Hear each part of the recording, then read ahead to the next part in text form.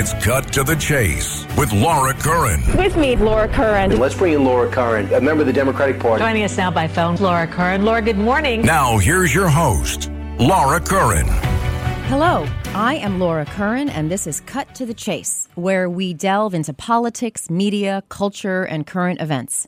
Real conversations about real issues that affect our lives, no matter where we are on the political spectrum. All right, let's get right to it.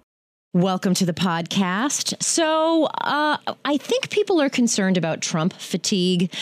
We have a cascading legal house of cards. I don't know what you want to call it, dominoes of all different investigations and legal actions against Donald Trump. Of course, the most recent, E. Jean Carroll, in which Donald Trump was found liable for sexual assault.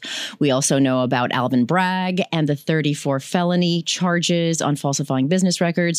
We know stuff is heating up in Fulton County, Georgia, about the 2020 influence that Donald Trump tried to have in that election, January 6th, the documents at Mar-a-Lago. There's a lot more, actually. So enough about the emotions about it. We all have our feelings about Donald Trump. We all have, whether it's ambivalence, love, hatred, whatever it may be.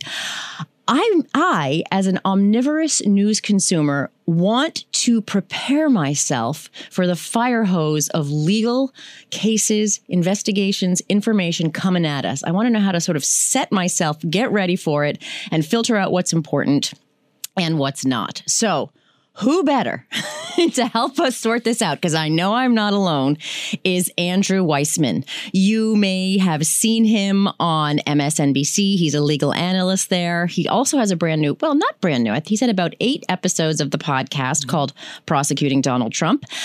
But he's got an amazing background, a legal background, assistant U.S. attorney, a lot of focus on organized crime, including the conviction of one of my favorites, Vinny the Chin.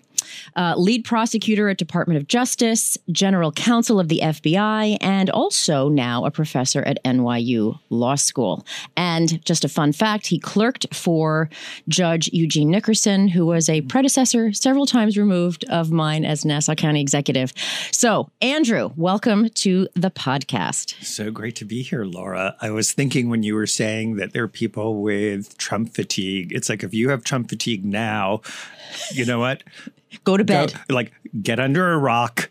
Don't come out for 2 years, because we are at the beginning of the end. You know, it is, but there is a long way to go.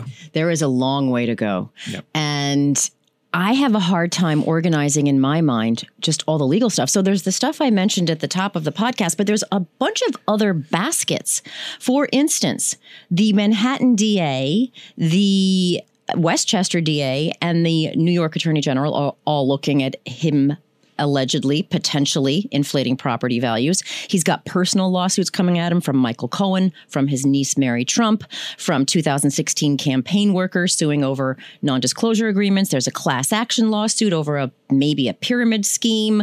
There's all these congressional investigations about tax returns, accepting gifts from foreign sources, lease of the D.C. hotel. Then we get to 9/11, we get to January 6th, where there are 9 separate lawsuits and investigations. So in your podcast, Prosecuting Donald Trump, how do you break this all down for people? And how can you help us deal with this? So first, I think it's useful to take the criminal allegations first. Yes. And, those are generally more serious. I mean, obviously, it can result in jail time. And when something is criminal, it's because society has decided that is something that is more opprobrium if you do it. And for instance, the E. Jean Carroll was actually a civil lawsuit, not criminal. Exactly. It's what I call the oxymoron lawsuit, because it was the civil rape trial. Yeah. When you think about that, you think, what? Yeah, it's an actual oxymoron. I never thought about that. It is. I mean, but of course, a rape victim, or in this case, it was proved that it was a sexual assault victim, is totally entitled as a plaintiff, victim, to sue the abuser. And she did, and she also claimed and won on defamation. So I sort of separate it first into the criminal bucket and think about sort of the 4 sort of obvious things. So there's the Bragg case, which has been brought, and that is really to think about, when is that going to happen? When will it go to trial? What are the potential legal issues? What is the possibility if there's a conviction of jail time? And then I think about the ones that haven't been brought yet. So Georgia and then the 2 federal investigations, very much thinking about what are the legal issues, what are the defenses, the timing. I mean, the clock is so important here. So, for instance, the federal cases, which could be quite strong and quite devastating, may go away if they are not successfully brought to conclusion by the time of the presidential election. Because if a Republican were to become president, that person would have the ability to either pardon Donald Trump or just end the DOJ case. I mean, they are in charge of the Department of Justice it's an executive branch decision, and they could just end it. So those are interesting cases. Let me ask you right there. I mean, you are a former federal prosecutor. These cases sometimes, and former DOJ guy, these cases can take a long time. Yep. Do you think that there is the chance that some of them won't ripen before the election? Absolutely. So, I've for a long time have said it's really important to keep your eye on the clock. It is one of the reasons that many people, including myself, have been critical of the Department of Justice. Not so much Jack Smith, because he was only relatively recently appointed, but in terms of the Department of Justice getting a slow start, in my view, to examining the higher-ups involved in January 6th, meaning the people in the White House, up to and including Donald Trump. And the reason that delay becomes important is exactly as you're saying, Laura, that it takes a while, even after you've indicted a case, to bring that person to trial. They also, let's assume that there's a conviction. The person has a right to appeal. The person may not be sentenced for quite some time. They may not, if they're sentenced to jail, the judge can say, you know what, I'm going to wait to put you in jail until after the appeals are over. I mean, there's just a lot of delay built in the system. And delay that's important. I mean, delay that is there for due process reasons, because a defendant is entitled to have defense counsel, discovery, make motions. I mean, all of that is part of the system. And if you believe in the rule of law, you have to believe in the delay post-indictment. So those federal cases can take a long time. At the state level, they also can take some time, but there isn't the same concern about somebody pulling the plug. Right. So you're talking about the Georgia, which is being handled by the Fulton County DA, Alvin Bragg here in Manhattan DA. Yep. Those cases. Absolutely. Now with Alvin Bragg, there is a very good chance that will go to trial next year. Alvin Bragg has asked for a trial in January. I think that's unlikely, but let's assume it's just a few months after that. That's still well before any presidential election. The issue there is that there are a lot of legal issues to be resolved in that case, and that even if there is a conviction, and I really don't like to assume that there would be, so let's assume, though, for this purpose, that there is a conviction. This is an E felony under New York law. That is a low-level felony. Do people normally serve jail time for that? Prison time for that? They don't. So I just think it would be unlikely, not impossible, but unlikely that there would be jail time or any significant jail time. And there was this interesting piece in the Times. I actually had Willie Rashbaum from the Times on my radio show last Sunday about how it was very much in the weeds, but I found it fascinating how there has to be a second charge to make it a felony. Yeah. But they're keeping that close to the vest. We don't know what that second charge is. Do you have any idea what that might be? Yeah, so I thought Willie has done a series of very good pieces. I actually texted him about the most recent piece because I thought it was just excellent. And there's sort of two pieces to it. Let me first answer your question. So one, I think that the DA has to be more forthcoming about what specific what I call predicate crimes are, because the defense is entitled to know. Or the second. Essentially, what is it that allows this to be not a misdemeanor but a felony? Yeah. And I have heard that the DA's office doesn't typically do that. Right. But my view is you may not typically do it, but that's just a bad practice. I mean, I've been a prosecutor for many, many years, but I've also been a defense lawyer. And one of the things that defense is entitled is to know what are the specific charges so they can defend themselves. So here, for instance, there are a lot of potential legal issues if this state's theory is that the predicate crime, the thing that allows it to be a felony, involves federal campaign crimes.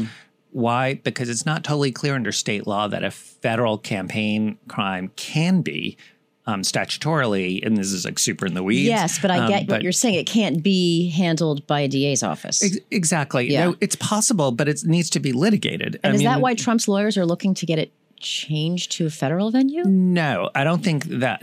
I mean, either way, whether this was being a federal venue or being a state venue, they still have the right, in my view, to know what is the sort of nature of the charge and what is it that the state is relying on. By the way, Alvin Bragg did give us sense of that in a press conference, but saying it in a press conference is very different than getting a document that you can hold the DA to that says, these are my theories and my only theories. So when you go to court, you can be sure I'm relying on these 2 or 3 or 4, whatever it is, that's fine.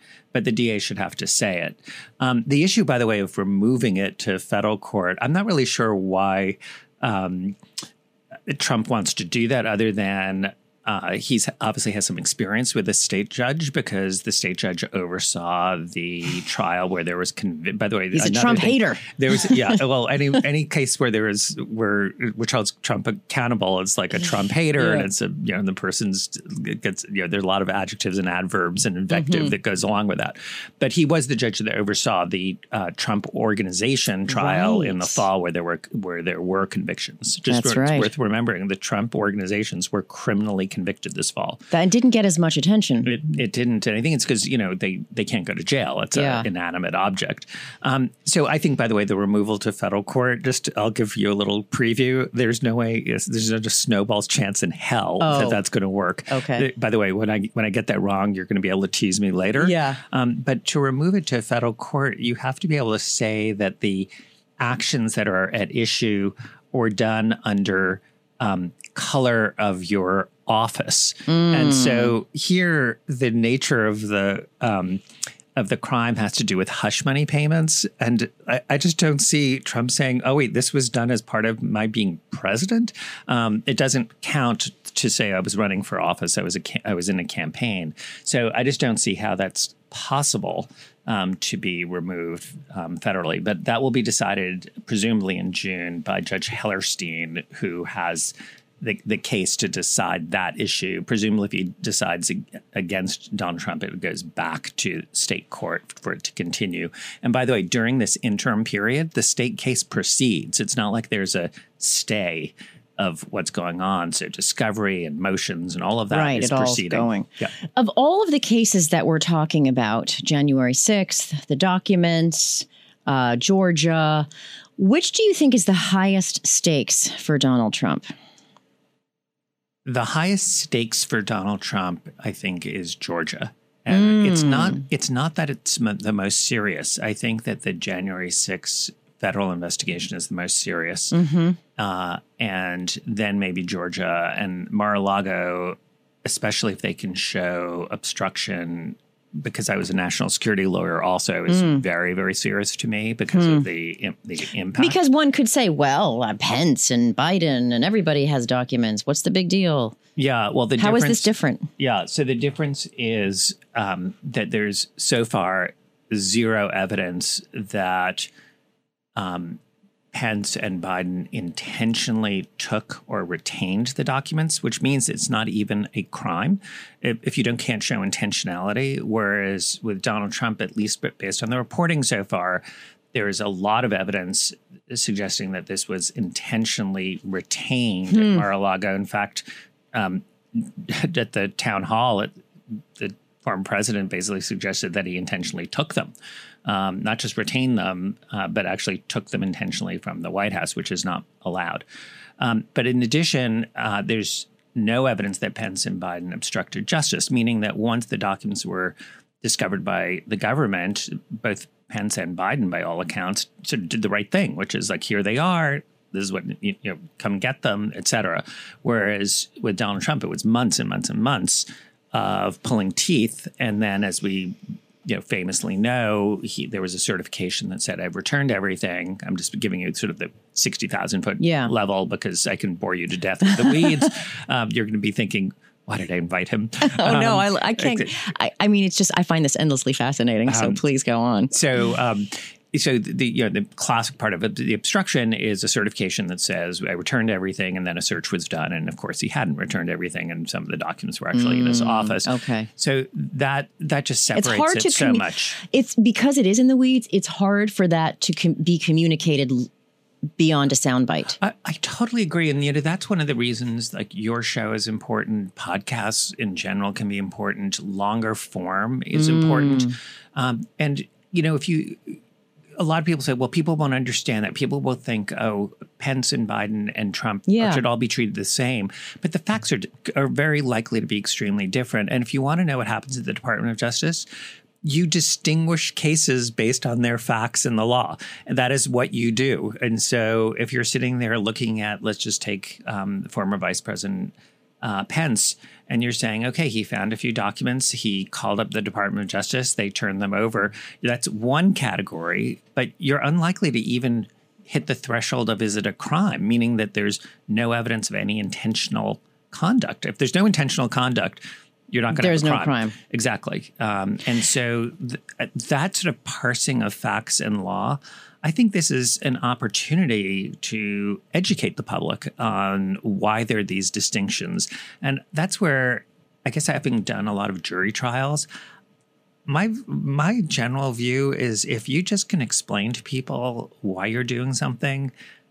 I've had very good experiences with jurors, and you don't have to have gone to Harvard and Yale to people connect. And to have people have a lot of common sense. They do. And so I think if you can just explain it in plain English as to what you're doing, I think that goes a long way. So I want to get back to Georgia in a minute, but what you said just reminded me of something that, Trump says this is political. It's all a witch hunt, yada, yada. You, having been a prosecutor, are prosecutors at the DOJ and other places sitting there thinking, I'm rubbing my hands and seeing how I can get Trump. How can I do this? What crazy scheme can I hatch? Is that what happens sometimes? Or is it different if you're dealing with DAs and that sort of thing? Different kinds of prosecutors. So let's just take Jack Smith. He was head of the public integrity section at the Department of Justice, which handles public corruption cases. It's the largest group of prosecutors in the Department of Justice doing just public corruption. They don't give a darn whether the person they don't give a fig. Exactly. I've cleaned up my language since the days when I was a prosecutor. They don't care whether the person's a Democrat, a Republican, an independent, whether they were none of them or all of them. It's like, did you do a crime that is worthy of prosecution? And Jack falls into that category. He has prosecuted Democrats and Republicans. I mean, it just doesn't enter into it. It's worth remembering, if you are under investigation, if you are a defendant, this is what you do. I mean, this is just not surprising to me. One of the things I learned from doing organized crime work in the Eastern District of New York was you become the defense in part. It's like they scream and yell about the prosecutors and how awful they are and how they coached witnesses. And it's at first it's a little, you're sort of taken aback because you're like, wait a second, I'm just a lawyer. I'm just doing my job. And you realize, you know what? Defense lawyers have to do something. They don't have a lot to work with at times. And that's just one of the things that is part of the playbook. So, Donald Trump doing that and saying that is like, that's what you do when you're under investigation. So if you notice, he has not just attacked Alvin Bragg, but he has started to attack Fani Willis. He's attacked That's the Fulton County DA, yeah. Exactly. And that's because he sees what's coming. And he, with respect to E. Jean Carroll, same thing. Yeah. And then once there's a conviction or a finding of liability, he says, oh, well, of course, that was an unfair case. Right. Even though, by the way, in E. Jean Carroll's case, it's just so ironic because, of course, he was given every opportunity to testify. And who doesn't testify in a rape case? Why do you think he didn't? Yeah, so I think that answers itself. Yeah. Because there's nothing he could have said. Yeah, well, he's a terrible witness. I mean, look, remember I was on the Mueller investigation, and early on he said, "I'm absolutely happy to come in. I'm happy to talk to them." And of course, we all thought that is never going to happen in a million years, and it didn't. Why? Because his counsel basically probably strapped him down and sat on him saying, you cannot possibly testify. The very, very best thing for the government or for E. Jean Carroll would have been his taking the stand. And one good example of that is if you look at the deposition that was used in the E. Jean Carroll case, I mean, he did not help himself. I mean, he said things that were so damaging. Oh, God, it was painful. Painful. I mean, when he said that stars can grope women and have groped women for a million years. For a million years, which is an interesting time frame. I don't know if humanity, Homo sapiens, go back that far. I did a little research. Maybe stars do, though. Maybe there's stars, Homo sapiens was special. Yeah. But the idea that no one else has said that, by the way, about the million years. I think we've broke a little news here today. And then, of course, there was the unfortunately or fortunately, which, that's, by the way, a good example of good lawyering, which is they let that sit. Because then you get to sum up saying to the jury, let's just go back over what part of that is fortunately. And it just was so reminiscent of Charlottesville, where he said there are good people on both sides. Right. And you just, how is sexual assault of women ever fortunate? And to me, it was such a slip. But I don't want to lie. I'm just stating a fact. Yeah, well, that's a fact. That's a good example of why his lawyers do not want him to take the stand. It's a perfect example. It might be truthful. It's also an admission of liability. I mean, he's sitting there saying, "Yeah, people grope people, and it's totally fine." Well, that was the allegation by E. Jean Carroll. So you shouldn't be surprised that a jury finds that, you know what, she said you did what you told the public. You do. How do you think that's what's going to happen in the appeal process? So it's really interesting. I don't think there's much of an appeal because it's mostly just a factual finding. And so that's the standard on appeal is not sort of de novo, meaning they don't review it. That's because it's a civil case? It's a civil case. And also it's just a fact finding where they said, did you find that this happened? Did you believe her or did you not believe her? And so that's a very hard thing for an appellate court to second guess unless there was no evidence or such thin evidence. And there isn't here. I mean, once you have one witness saying this is what happened, a jury's entitled to assess credibility and make a determination. There's some legal rulings that will be challenged, whether they should have admitted the Access Hollywood tape, whether they should have had two other women be allowed to testify. Those will all be fleshed out. I don't see a lot of hope for that. There also is this open issue of what's going to happen because E. Jean Carroll brought two cases and sort of complicated about why, but there still is a pending case that she has for defamation. The only reason she was allowed to bring the second case is because the New York law changed, and I think it's wonderful because it allowed women a 1 year period to reach back to bring cases of rape and sexual assault. And E. Jean Carroll herself was almost a perfect exhibit of why that was such a good change in the law, because she talked about how women of her generation and her specifically you just don't complain and you don't report. And it's something you just live with and you're blaming yourself. Yeah. And that it only took the sort of the Me Too movement to sort of enlighten her and embolden her to feel like she actually could do this and should do it. And to me, that was such a great way in which the law was cognizant of that problem and vindicated justice for those women.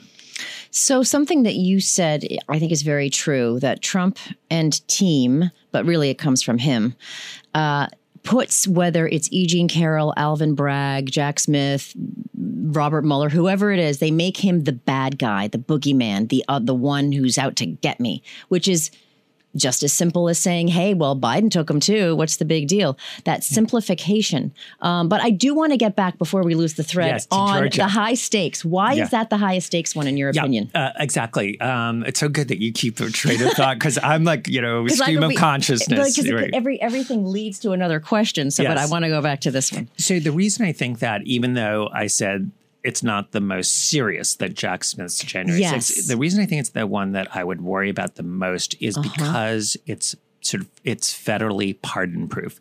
A federal pardon does not go to state cases. So Alvin Bragg's case isn't going to result in all likelihood in jail time, even if there's a conviction. So not so high stakes. Yeah, exactly. So if I'm his defense lawyer, Donald Trump's defense lawyer, God help me, that's not happening. You never know. No, I know. No, Laura, I know. You know. And, that's the one where if there were a conviction, there's definitely the prospect of jail. I mean, that is part of the effort to overturn a presidential election. I mean, if you don't go to jail for that, it's hard to imagine why anybody who are foot soldiers in D.C. who've been convicted have gone to jail. So there's a lot of precedent for people who are less culpable going to jail and serving time. And the problem is that even if there's a Republican president, there's nothing they can do with respect to a separate state case. I see. That's very interesting. Yeah. So, I'm zooming out a little bit and I'm thinking this is a really interesting conversation. The word unprecedented is way overused, but do you ever, when you're doing your reporting, when you're on MSNBC, you're doing your podcast and you're thinking about this, do you think to yourself, wait a minute, this is crazy. This is a former president of the United States that we're talking about, someone who's a front runner right now. 18 months is a lifetime. Who knows what could happen? Who could conceivably be the president again? How do you process that mentally and emotionally? That's such a great question because one of the things that Donald Trump has been able to do is reset our expectations and change what we feel is shocking and acceptable. I'll tell you recently, one of the examples of that for me was when Judge Kaplan in the E. Jean Carroll case, before it started, said, we're going to have an anonymous jury because of concern that Donald Trump essentially will tamper with the jury. Like a mobster. And then like a mobster. Yes. And then just a week later, Donald Trump was threatening Alvin Bragg, his family, the judge, and the judge's family. A former president of the United States where you were having a conversation about how do you protect the jury, the judge, and the prosecutor.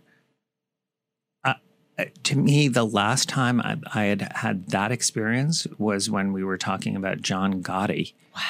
Wow. It's inconceivable. But that's where we are. We have somebody whose companies have been criminally convicted, who has been found by 9 jurors unanimously to have sexually assaulted one woman, but highly likely that they believed all 3 women, that he is under indictment for 34 state felonies, and he very well could be charged in 3 more cases, 2 federal and 1 state, in addition to all of the other civil issues that you addressed at the outset. And this is somebody who, I won't say majority of America, but a substantial portion of America is able to look beyond all that in the way that I remember when he was running for office for president. I remember thinking, well, there's no way he can be president because of his overt racism and sexism and xenophobia. I also think about what he said about John McCain, how he wasn't a hero, when making fun of the disabled reporter. I mean, it seemed like one thing after another, the Access Hollywood tape, where everyone said, oh, okay, this is the time. Oh, this is the time. It never was the time. Yeah. So, it's interesting because the people who after Sarah Palin, the Republicans famously sort of had a reset, thinking that they need to sort of be more centrist, and that was the wrong road to go down. And one of Trump's sort of, I think sort of brilliance in terms of as a political animal was realizing, no, that's the road, and we need to double down on that. And he's given unapologetically, right, and double down on things that are really deplorable in to coin a word. Yes, exactly, exactly. But it turned out to be true.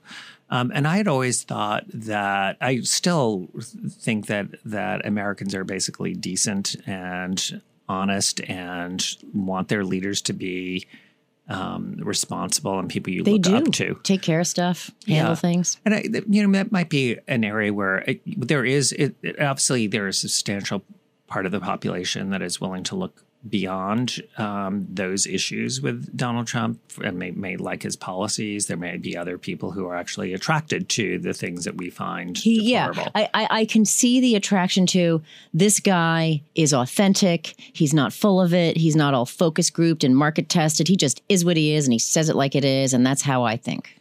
This summer, dive into the many cools of San Antonio, because as soon as the temperature rises, so does the fun, the flavors, the excitement, and the many cool things that make our city the perfect summer getaway destination. Come keep cool with amazing pools at the best hotels, refreshing adventures both indoor and outdoor, inspiring history and culture, culinary wonders, and the hottest nights of your life at the coolest spots in Texas. To plan the coolest summer vacation, dive into visitsanantonio.com/summer. It's so interesting, though, because I think people confuse spontaneity with veracity. So he may be unscripted, but that doesn't mean that he's a truth teller. And I think that's the same reason that you found that he didn't come in and talk to Robert Mueller and he didn't testify in his sexual abuse trial. So it seems that we are becoming used to, inured to, immune to being shocked by him.